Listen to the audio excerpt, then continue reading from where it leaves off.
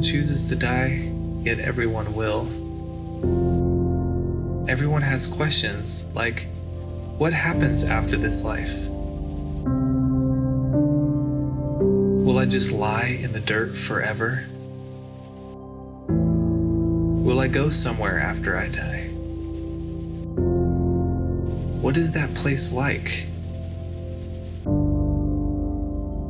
What is after life?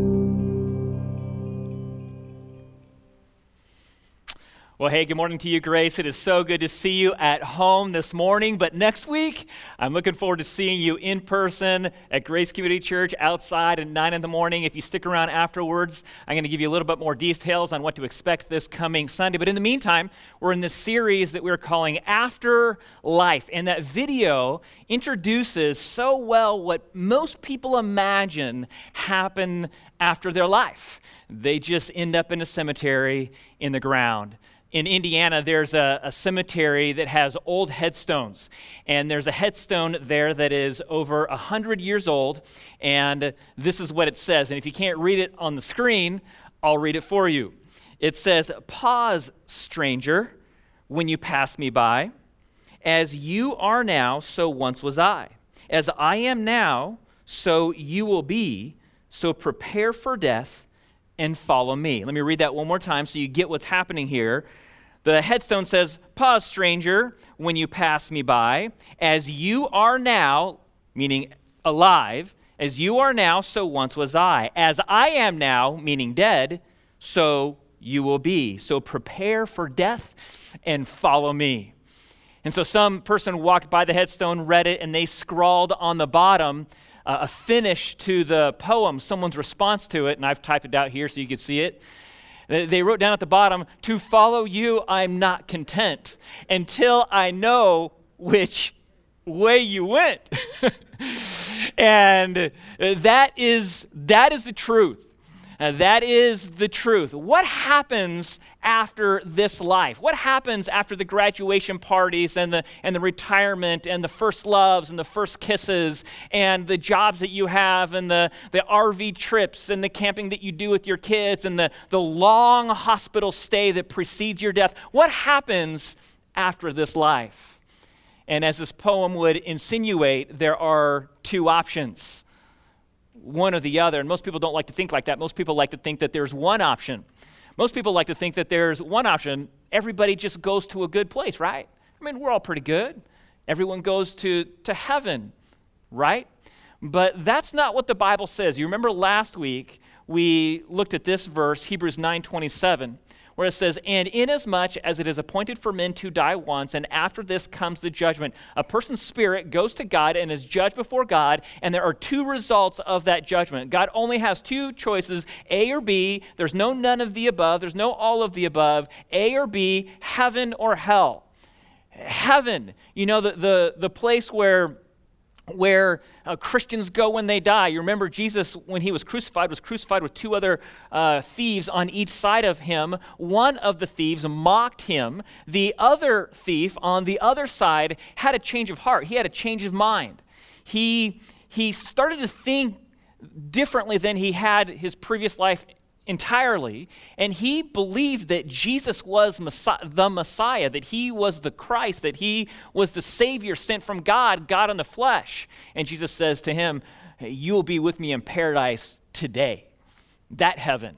You know, the Apostle Paul says to be absent from the body is to be at home with the Lord, that heaven. There's only two options, heaven or hell. Hell was not created for people. Hell was created for Satan and his demons as a punishment. Hell was created before sin even entered into the world. And yet now, even though it wasn't created for people, now all of those who are unrighteous, their ultimate destiny is in hell. The wages of sin is death, eternal place in hell, heaven or hell. And as little as the Bible tells us about heaven, we get much less about hell. And so this series is primarily on what heaven is like for Christians. What is it like after I die? And talking about heaven is not an easy thing.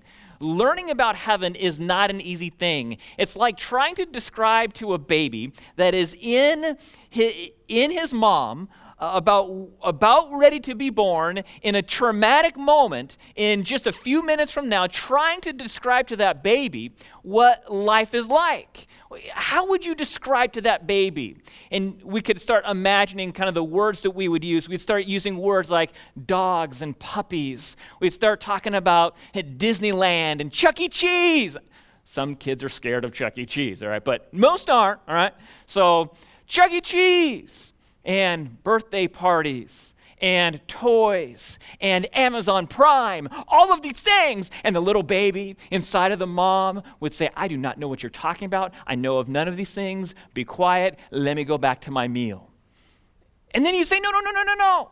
It's a wonderful place. Hey, you're only going to be there for a short period of time, but you're going to be out here much longer. And it's wonderful. Think of graduation celebrations and home runs by the Dodgers, and all of the candy that you can imagine, all of the love that you could ever feel, and you'll even have your first kiss. And the little baby inside of the mom's womb would say, I know nothing of what you're talking about. None of those things make sense to me at all. I am happy where I am. Do not make me go through the trauma in the next 5 minutes. And that's what heaven is like. Heaven is indescribable. Heaven is inexpressible. Heaven is unimaginable. And that's exactly the way that Paul describes it in 2 Corinthians chapter 12, verses 2-4. He says, I know a man who 14 years ago, whether in the body, I don't know, or out of the body, I don't know, God knows, but such a man was caught up to the third heaven and heard inexpressible words. Paul got a glimpse of heaven. He didn't know if he was in the body or if he was just seeing things. He wasn't quite sure. But he said, the things that I saw and the things that I heard were indescribable. I can't express them in words. Have you ever had like a situation like that where you experienced this really amazing thing, or you saw this thing, you felt this emotion, and then you try to go tell it to other people, and you're trying to describe it, and they're looking at you like, you are the lamest person ever. They just don't have the same passion. Heaven is like that. Heaven is inexpressible. Heaven is difficult to describe. Ask a teenager who is experiencing their very first love to describe love. They'll just stammer because they don't have words for it. Heaven is like that. But we're going to do our best here because the Bible does give us some insight into heaven. And so the title for today's sermon is The Current Heaven Is. Next week's sermon title is The Current Heaven Is Not. The current heaven is, that's this week. Next week is The Current Heaven Is Not. And those titles might even pique your interest a little bit. Like, what do you even mean about the current heaven? I've never even heard of these things. Well, did you know that in the Old Testament, prophesied long before even Jesus came to earth and long before the Bible was written, the Old Testament prophesied that the entire world would be blown up, burned up, and be recreated into a brand new earth. Did you know that? Well, look at Psalm 102, verse 25. It says, of old you founded the earth, and the heavens are the work of your hands, and God did create the universe, everything in it. And then it says, even they, all those things, will perish, but you will endure. And this remodel of earth and our atmosphere and the solar system is going to be unbelievable. It's not like changing a few studs in your house and so that then you have an open floor plan. It's not like adding a few more pieces of drywall and so now you have a new bathroom. It's not like that. It is almost unimaginable. But 2 Peter 3 describes this remodel of earth and universe. And this is what 2 Peter 3:7 says about that. But by his word, the present heavens and earth are being reserved for fire, kept for the day of judgment and destruction of ungodly men. But the day of the Lord will come like a thief, in which the heavens will pass away with a roar, and the elements will be destroyed with intense heat, and the earth and its works will be burned up. The melting of the entire universe is going to go all the way to the molecular level, and God is going to recreate a earth, a universe that he and Christians will reside in forever. That is the future heaven. And so there is the current heaven that exists today, and then there is the future heaven after all of those previous things were all completely destroyed and reformulated into a brand new heaven. And so this week and next week, we are talking about the current heaven, the one that exists today. It's known as the third heaven, the place where Christians go when they die, the place where God is right now with Jesus Christ at his right hand, the place that Hubble telescope just quite can't see yet. And so I want to show you 7 great things about heaven. 7 great things about the current heaven today. And then once I show you these 7 great things, I want to answer one question that a high school student asked me about heaven. And you probably have this question too. And let me show you the question just to get you thinking about it. When in heaven does a person know what is happening on earth? And if they can, how could it be called heaven if you are aware of anything bad on earth? And you didn't know teenagers could be that deep, but they can be. And so maybe you've asked that question too, but before that, I want to show you 7 great things about heaven, the current one right now. The first thing, our Heavenly Father is there. God the Father, one of the 3 persons of the Trinity, is in heaven today, right now. You remember when Jesus was teaching his apostles how to pray, this is what he said in Matthew 6:9. He says, "Pray then in this way, our Father who is in heaven." This is the God who loved people so much that he sent his son. He made the avenue for Jesus Christ to come to earth. Jesus submitted to God the Father when God said go, and Jesus went to be the salvation for the entire world and their sins. And so it's a wonderful thing that God the Father is in heaven. But you already knew that. Let me show you another great thing about heaven. Our Savior, Jesus Christ, is in heaven. Hebrews 9:24 says, "For Christ did not enter a holy place made with hands, a mere copy of the true one.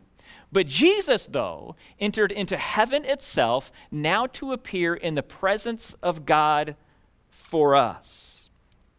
Jesus is known as the author and finisher of our faith. Then he says, "I'm going to go and prepare a place for you, which is in heaven." And then Hebrews 9:27 that we read says, "He is in heaven for us. He has made the way, he is preparing a place, and he is in heaven today for you and for me." And what's he doing in heaven for you and for me right now? He stands between us and God. And he can interpret our issues and our things. He has lived life on earth, and he knows our issues, and he knows our problems, and he knows the sufferings that Christians experience, and he has been there with us. He understands when we pray. And not only that, he's there to wash our feet clean when we confess our sin. We apologize to God when we sin. He is faithful and just to cleanse us of our sins, to cleanse us of all of our unrighteousness. Every time we apologize to God, he washes our feet clean. Jesus is in heaven for us today, and that is such a great thing about heaven. Thirdly, our spiritual family is in heaven. Our spiritual family is in heaven. Look at Hebrews 12:22 and 24. It describes all that it is in heaven, including Christians that you know. This is what it says. "But you have come to Mount Zion and to the city of the living God, the heavenly Jerusalem, and to myriads of angels." And then this one, "You've come to the general assembly in the church of the firstborn who are enrolled in heaven, and to God, the judge of all, and to the spirits of the righteous made perfect, and to Jesus, the mediator of a new covenant." There's a general assembly of everybody who is a child of God and they have died. When a person puts their faith and trust in Jesus, they are now adopted into this new family. And so now you have a heavenly Father. You've heard that term. And so even if you're not in the same family, even if you have some different genetics, even if you don't have the same mother or father, even if you have different DNA, you are now a spiritual family because we all have God as our Father. And so those friends of yours that are Christians that have died before you, they are in heaven today. Heaven is sweeter today than it was when you were born because those people are no longer here, they are there. Your Christian spouse that died before you is in heaven today. Your family who are Christians and they've died before you are in heaven today. Those Christians that you've kind of lost touch with, the ones that you wish you could reconnect with, but you don't really even know where they are, they will be in heaven, and you will be able to connect with them. Our spiritual family is in heaven. Even those people that you would love to talk to, you probably have a list of people you want to talk to. Maybe it's Moses. Maybe it's Abraham. Maybe it's Billy Graham. For me, the Christian that I want to talk to, the one that I want to meet is Oral Hershiser. You probably have no idea who that is at all. He was the winning pitcher of the 1988 Dodgers World Series, and now he's a commentator for the Dodgers, and I'd love to meet Oral someday. He's a Christian, and I probably will never meet him here, but I will get to meet Oral, the Bulldog, Hershiser, in heaven someday, and that is a wonderful thing about heaven. Our spiritual family is there. Not only that, fourthly, our name is recorded in heaven. Notice what Jesus tells the disciples who are casting out demons. He says in Luke 10, he says, "Do not rejoice in this, that the spirits are subject to you." Don't celebrate the fact that you can cast out demons. He says, "But you should rejoice that your names are recorded in heaven." And of course, this is referring to the book of life, where a person's name is written when they put their faith and trust in Jesus, and their sins are washed away, and they are wrapped in Jesus' robes of righteousness, and now they have the hope of eternity in heaven. It's not just a hope like I hope it happens. It's a hope as in like, I'm sure it's going to happen, and it's so much so that your name is written down in that book. God knows you by name, and he is expecting you by name.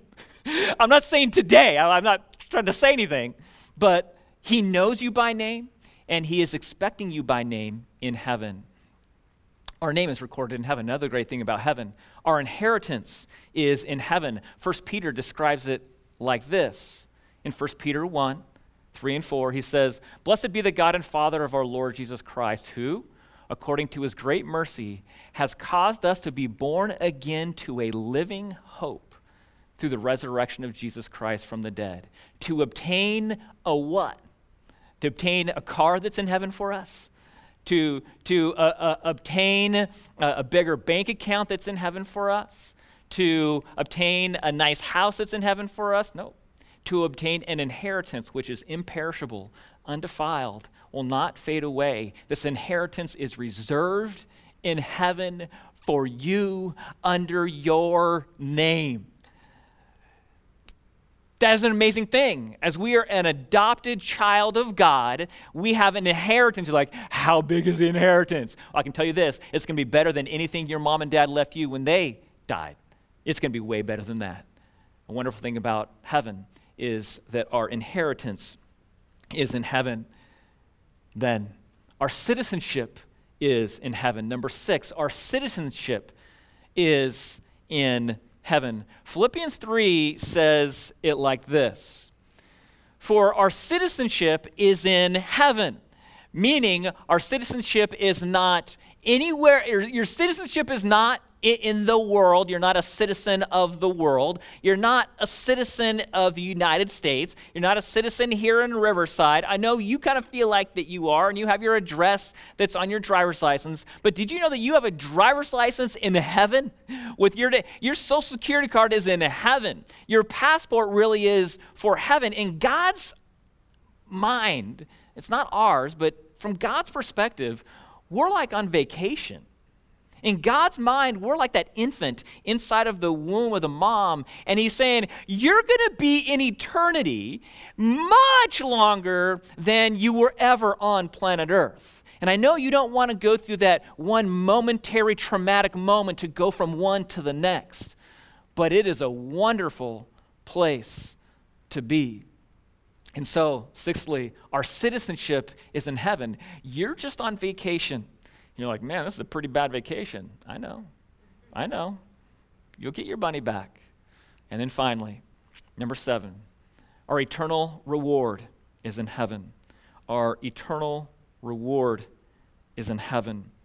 In Matthew, it says, rejoice and be glad, for your reward is in heaven is great. Your reward in heaven is great. You remember those award ceremonies that you had when you were in school? Remember those? Where they would call a name and they'd walk forward and they'd get accolades for something, and you just sit in your seat playing, please, just call my name once. I just want my name called once. Just please call my name. Call up another person and another person and another person. And this one person over here gets called like 6 times. You know that guy. And you're just sitting in the back row, please, just call my name once. And then finally you hear Nathan Zickert. And you're like, yes!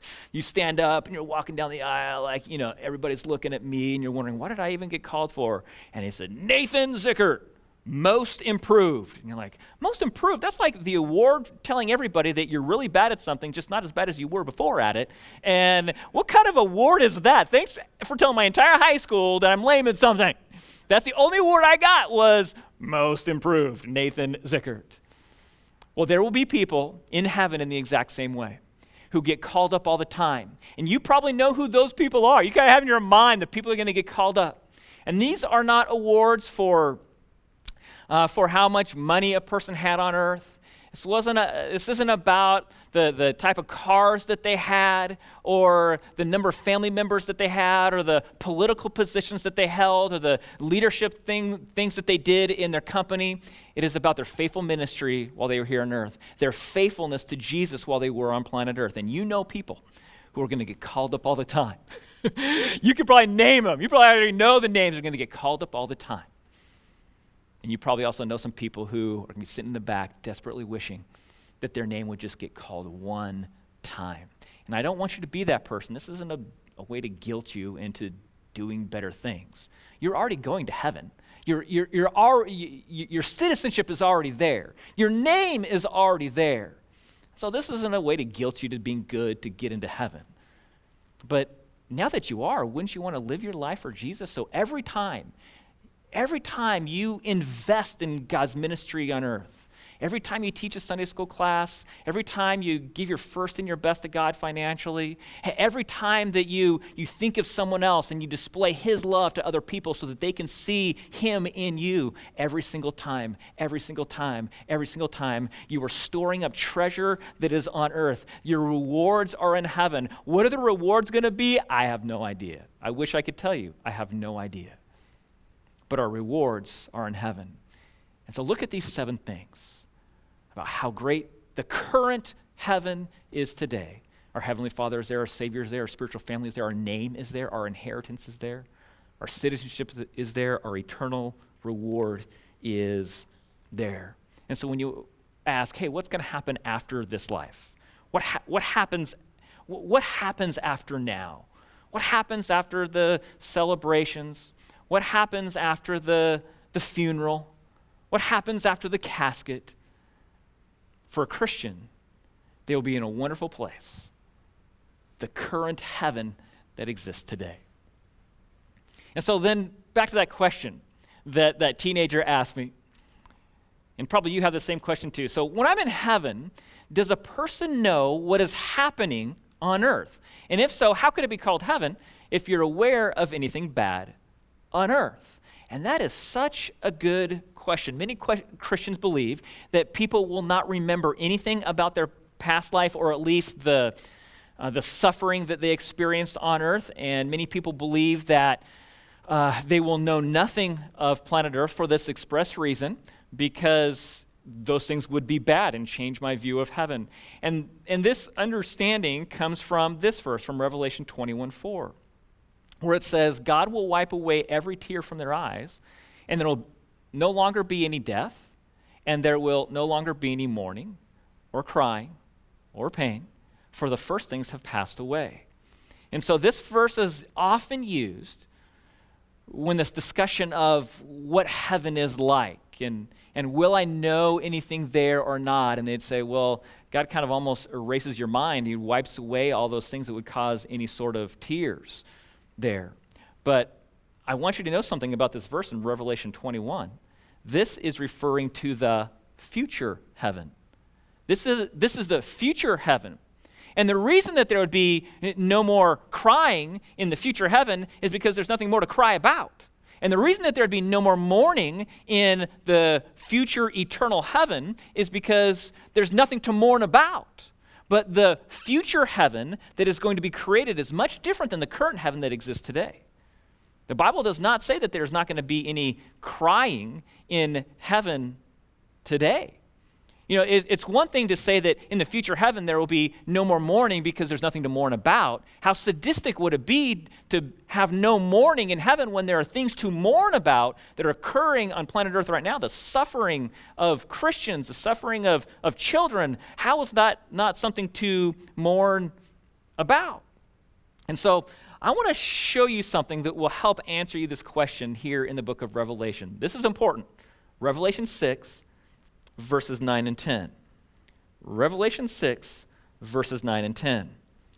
This is what it says. It says, when the Lamb broke the fifth seal, I saw underneath the altar the souls of those who had been slain because of the word of God and because of the testimony which they had maintained. And they cried out in a loud voice, saying, how long, O Lord? They cry out, how long, O Lord, holy and true? Will you refrain from judging and avenging our blood on those who dwell on the earth? Okay, so let me tell you what's happening here. This is a time still in the future during the tribulation time period where Christians are going to be killed for their faith. They will be martyrs only because they are Christians. They will be killed. And they will be killed, and the same thing happens to them as anybody else. Okay? Their soul will go to God, it will be judged, and they will go to heaven because they are Christians. And so now this verse, these verses, these Christians are now in heaven, the current heaven. The heaven hasn't been remodeled yet, it hasn't been recreated yet, the current heaven that exists today. And notice what these people are doing in heaven. They are crying out, saying, when are you going to avenge our blood? That suffering was unfair. That was not right. When are you going to go back and judge those people because that was wrong? I know you're righteous, God. I know you're true, God. So when is it going to happen? And you know what God's answer to all of this is? Relax. Not yet. There's a number that I'm waiting for. A number of people to be martyred. And you're like, well, what's the number? Don't know that one. I don't know that one. But in these two verses, sometimes we miss the simplest of things when we look at the deepness of it. Notice two things.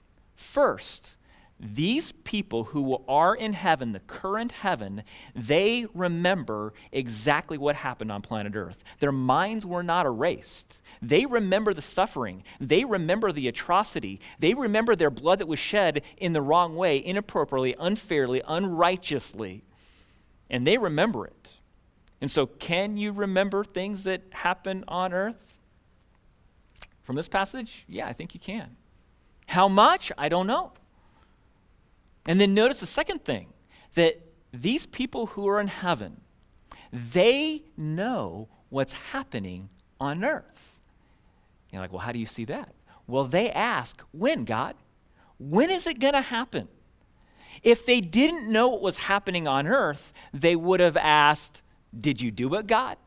Did you go and avenge our blood? Did you kill him? But see, they know that those people are still running around down there. The person that did it to them, they still know that they haven't been judged. And so they're saying, when are you going to judge us? When are you going to judge them because of the treatment of us? And so these Christians who are in the current heaven today not only remember the suffering and the atrocities that happened to them in the past, they also know that their blood has not been avenged yet. And so in some way, they can see what's happening on earth. And you're like, oh man, does that mean my grandma can see what I can do in my living room? I don't know. I don't know those questions. I don't know the answers to those questions. But I do know here that these Christians have an ability to know the suffering on earth and to know what is happening on earth today, even though they are in heaven. And so let's get back to that question again. When in heaven, does a person know what is happening on earth? In some way. I don't know all the details. Okay? And then we get to this next one. So how could it be called heaven if you are aware of anything bad on earth? And that is a deep question. But think of it this way. God, who is in heaven, knows of all the atrocities on planet Earth. You only know of a few. You only know of a few of the sufferings. You only know of a few of the unfair things. But God, who is in heaven, he knows of them all. And it does not diminish heaven one bit for God who is in heaven. Does that mean that God does not suffer and mourn? Of course he does. Remember, when Jesus came to earth, he mourned, cried. The death of I have to remember, Lazarus. The death of Lazarus, he cries with the family. And so Jesus, when he was here, he mourned with people more than one occasion. And then he ascends back up into heaven, and he still knows of the sufferings of Christian on planet Earth. Does he still not care? Does he still not mourn over the sufferings of Christians still today? Of course he does. And we know that because of one particular experience we see in Acts. Remember this event in Acts chapter 9? In Acts 9, verses 4 and 5, Paul fell to the ground and heard a voice saying to him, Saul, Saul, why are you persecuting me? Of course, this is Jesus. Jesus comes out of heaven knowing that Saul is killing Christians. Christians are suffering at the hands of this man. And Jesus is so concerned about this situation that he leaves heaven and comes to earth to address the man that is doing it. Does God still not care? Does Jesus still not mourn over the suffering of Christians? Absolutely, he does. And so then Paul says, well, who are you? And he says, well, I'm Jesus. I'm the one that you're persecuting. He takes personal offense over the suffering of Christians because of their faith. And so just because God, being in heaven, knows of the events on earth, it does not diminish heaven one bit. And it will not diminish heaven for you either. It's all about perspective. Our joy, our happiness in heaven is not predicated upon ignorance. Your mind does not have to be erased in order for you to have joy in heaven. And the way that we know this is from another verse in the Bible in Luke. It describes what happens in heaven. Okay? Here's what happens in heaven often. When you put your faith in Jesus, this is what happened in heaven. In Luke 15, verse 7. He says, I tell you that in the same way, there will be more joy in heaven over one sinner who repents than over 99 righteous persons who need no repentance. In the same way, I tell you, there is joy in the presence of the angels of God over one sinner who repents. We will have joy in heaven because we see the attributes of God in front of us. In living color, we see his love and his grace and his mercy and his justice. We would know none of those four things if it wasn't for evil on earth. You get that?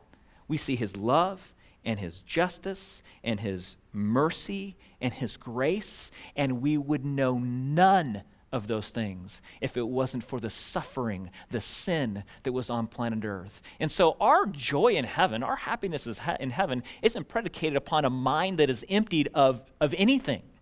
it's almost the opposite. The more that we get to know God, we will have a completely different perspective, and we will celebrate God's mercy and his grace. Every single time he draws someone, we will get to watch as God draws people to him, and they change their mind about Jesus, and they put their faith in Jesus, and there's a celebration, and we will get to watch that in real time. And so now back to this question again. So how could it be called heaven if you're aware of anything bad on earth? Well, God is in heaven, and he considers it heaven, and he knows of everything bad on earth. It's all about perspective. Yeah, I understand the suffering on earth, the sin on earth, the bad that is on earth. But the bad that is on earth merely highlights God's grace and his mercy and his love and his justice and his righteousness. It glorifies God. But then you might say, even a deeper question than the teenager asked me, you might ask this, well, how could I ever enjoy heaven when I know that on Judgment Day, the people that I love are in hell, that those who aren't Christians are in hell? How could I ever enjoy heaven if I know that those people are in hell? And so this is where we get the idea that God's going to erase our minds, that he's going to erase our memories, and there will be no more tears and any of those things. Because how could this ever be?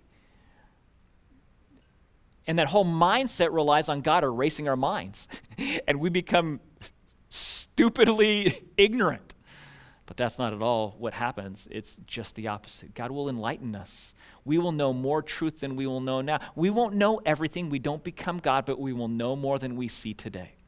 And we will see God's attributes lived out for us, and we will see God's great glory. And the Bible tells us what we will say on Judgment Day. Even though you have loved ones who will be judged, do you want to know what you're going to say? I'll predict it.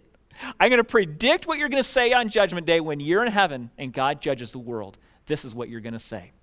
Great and marvelous are your works, O Lord God the Almighty. Righteous and true are your ways, King of all the nations. That is what you are going to say. And so those martyrs who are in heaven, and they are looking forward to the day where there is no more sin, where there is no more crying, where there is no more mourning. They are looking forward to that day. And when you go to heaven, you will be looking forward to that day too, until the day that God does blow everything up and recreate an eternal heaven, where then there will be genuinely no more mourning, because there is nothing more to mourn about. And that is what is so wonderful about the heaven that exists today. So there were three guys. These three guys are in a car. They're driving down the 91 freeway. And as happens quite often on the 91 freeway, they're in a terrible accident, and all three of them die. And they go to heaven, and they're in an orientation in heaven. And they are asked, at your funeral, when you were in your casket, what would you like your friends and your family to say about you? And so they start to think, okay, what do I want people to say about me? And so the first guy, he says, I want people to say he was the greatest doctor of all time, and he was a great family man. That second guy, he says, okay, I want people to say at my funeral that I was a great teacher, and I contributed to the world by building into the lives of our children who are our future. And the third guy, he has a little bit more time to think about this, and he's got a little bit light bulb comes in his mind. He says, I know what I want them to say. I want them to say, look, he's moving. That won't happen. And that won't happen to you. What do you want people to say when you die? Because we know that all people are going to die. And I know that this might create a little bit of worry in you. It might create a little bit of anxiety, a little bit of anxious thoughts about what happens after this life. Because as bad as the pandemic has been, in our minds, that's better than death. And the Bible tells us what we should think. In John 14:1, it says this, "Do not let your heart be troubled. Believe in God, believe also in me. In my Father's house there are many dwelling places, and if it were not so, I would have told you. For I go to prepare a place for you. And if I go to prepare a place for you, I will come again and receive you to myself, that where I am, there you may be also." There is nothing to be worried about. There's nothing to be troubled about. I do understand that momentary time to get us from where we are to eternity is troubling. Just like the baby in the womb. And we'd say, no. It's so much better. It's so much better after the troubling moments. The baby would not understand that, and we do not understand that either. And God says, don't be troubled. There's a home for you in heaven. But that's only for people who've put their faith and trust in Jesus. The Bible says that there is a judgment for our sin. And the judgment for sin is eternity in hell. And you'd say, but everybody has sinned. Yeah, everybody has sinned. But now you've heard the truth of who Jesus is, that he's God. He came to earth in the flesh. He lived a perfect life. And so when he died on the cross, he was who that thief thought he was. He was God in the flesh. He had done nothing wrong, and so as he was dying, he was the perfect sacrifice for the sins of the world. He died for your sin, and he died for mine. That is a free gift that he gives you. And so now every person needs to decide, am I going to accept this free gift of salvation? Am I going to believe that Jesus is who he says he is? Am I going to be like the thief that was on the one side and who believed that he was who he said he was? He had a change of heart and a change of mind about Christ. Or are we going to be like that other thief who was on the other side who just mocked the whole thing and made fun of it until the day that he went to hell? And so now you get to decide. And every person that puts their faith and their trust in Jesus, that believes Jesus, that accepts this free gift of salvation, has a home built for them in heaven. And so that's how, 2 verses later, he says this. Jesus said to them, "I am the way and the truth and the life. No one comes to the Father but through me." There's only one way to Jesus. There's only one way to heaven. And that is by putting your faith and your trust in Jesus as your Lord and Savior. And maybe you've heard all these things about the current heaven, and you realize that there's an eternity that's coming. And today is the day where you can be sure. You can be sure about your eternity. You can be sure that you're going to heaven. And all it is changing your mind about who Jesus is. And you just talk to God about that. You don't have to say anything out loud. You don't have to come here. You don't have to talk to me. God doesn't live in one building and not in another. You can talk to God right where you are, right where you're watching, right where you're listening today. And you can know that you are going to heaven when you die. And all those 7 great things about heaven will be great for you too. And if you're not sure what to say about all of these things, all you do is you say what you know. You just say, God, I know I've sinned. I know there's a judgment for that. And I don't want to go to hell. I believe that Jesus died on the cross for my sin. I believe that he was God. I believe that he lived a perfect life. I believe that he wasn't dying for his sin. I believe that he was dying for mine. I believe that he died on the cross for my sin. And I believe that he rose from the grave. You know, his resurrection, it wasn't like finishing up your salvation or anything. It was proving to you that he was really God and he could wrap you in his robes of righteousness. He did something only God can do. And so now he offers you something only that he can do, and that is wash away your sin. Just change your mind about Jesus. Well, with these things, let's close in prayer. Well, dear God, we thank you for your faithfulness. We thank you for your sacrifice that you've made through your son, Jesus, that we would have this kind of hope. And so, God, as Christians, we're thankful that we know what happens after this life. We praise you for it. That's the reason that we worship you, is because of your generous provision and not only providing a way, but telling us what the way is. And so we thank you for that. And so, God, we lift up what is happening in our world today. Our world is upside down, and it does bring uneasy to a person's heart. But we know that we should not be troubled because we know what our future is. No matter what happens here on earth with the coronavirus, with fires, with riots, we know what our future is. And we thank you, we praise you for it in Jesus' name. Amen.